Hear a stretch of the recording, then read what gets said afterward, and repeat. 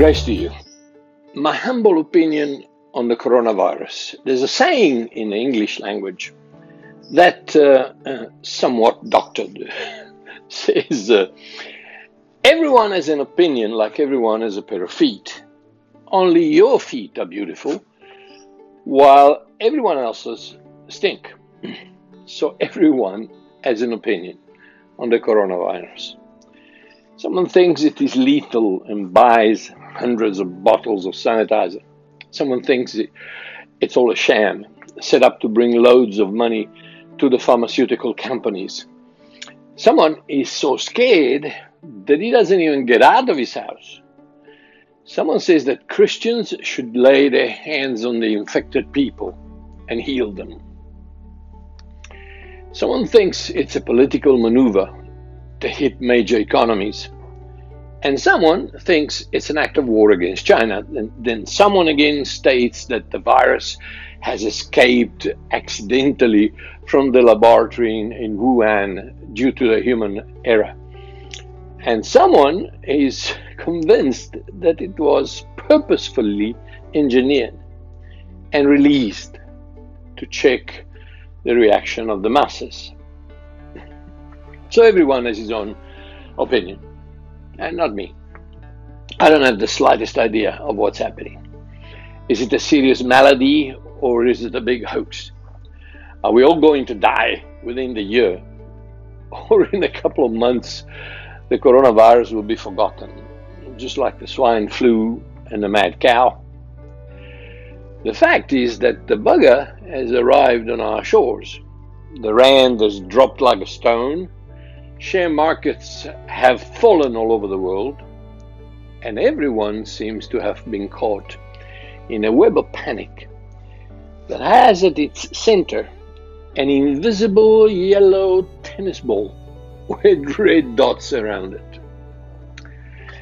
What is there behind it? Someone is piloting this thing from afar, or is it indeed a sad happening that needs to take its course, short or long as it may be? Or there is no doubt that the little monster has the makings of a bad pandemic? Or is it more dangerous what we hear than what we can catch? I don't know. Don't think that I, just like all of you, don't have an opinion. I have it for sure. That's why next month, God willing, I will be in Italy. Yes, northern Italy, the spot. But for this video, I don't want to share my opinion. I want to share something enormously more valuable, the truth. And my friend, one thing I know about the truth: God's Spirit works in an environment, in an atmosphere of love, while the devil in a soup of fear. Drawing your own conclusion looks pretty easy. Yesterday I read a very interesting article on a rather reputable website written by a scientist who explained certain things about the coronavirus. As I was reading, all of a sudden I stopped and the proverbial light bulb went on. Like everything else in life, this too has to do with my decision. I'm not saying to take stupid risks, but once taken the right precautions, decide to live in love and not in fear. Because, my friend, the two don't mix. Here's part of what I read. Listen to what science has to say. In brackets, I will try to translate some terms from Italian to English, as the article was written in Italian. Forgive me if I fail.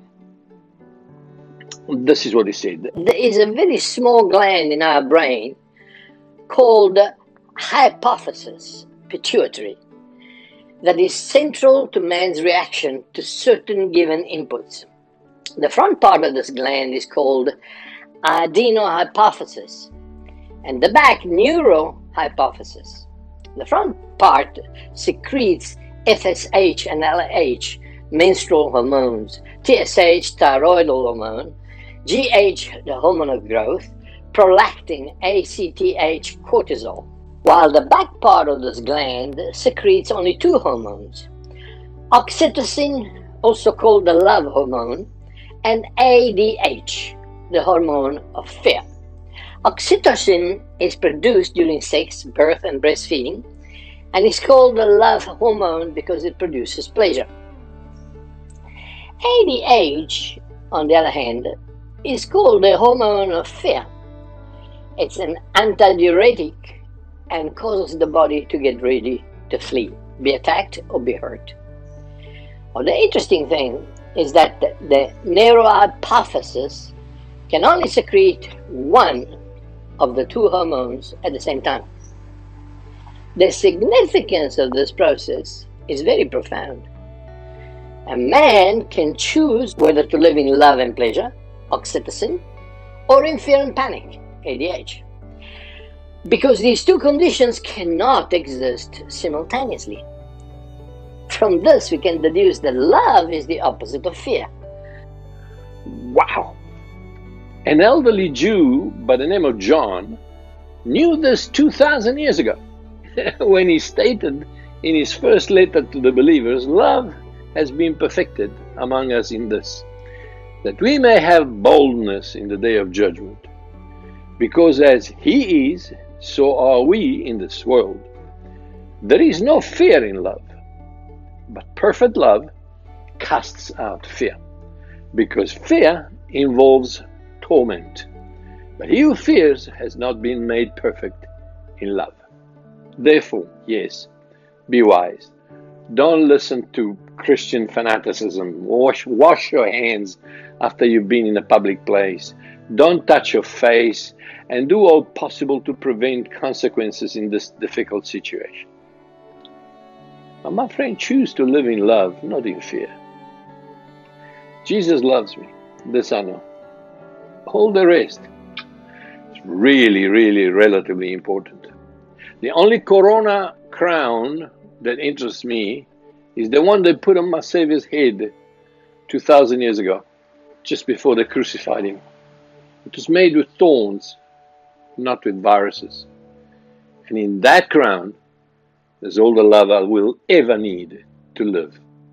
Virus or no virus. And there's no room for fear. Big hug.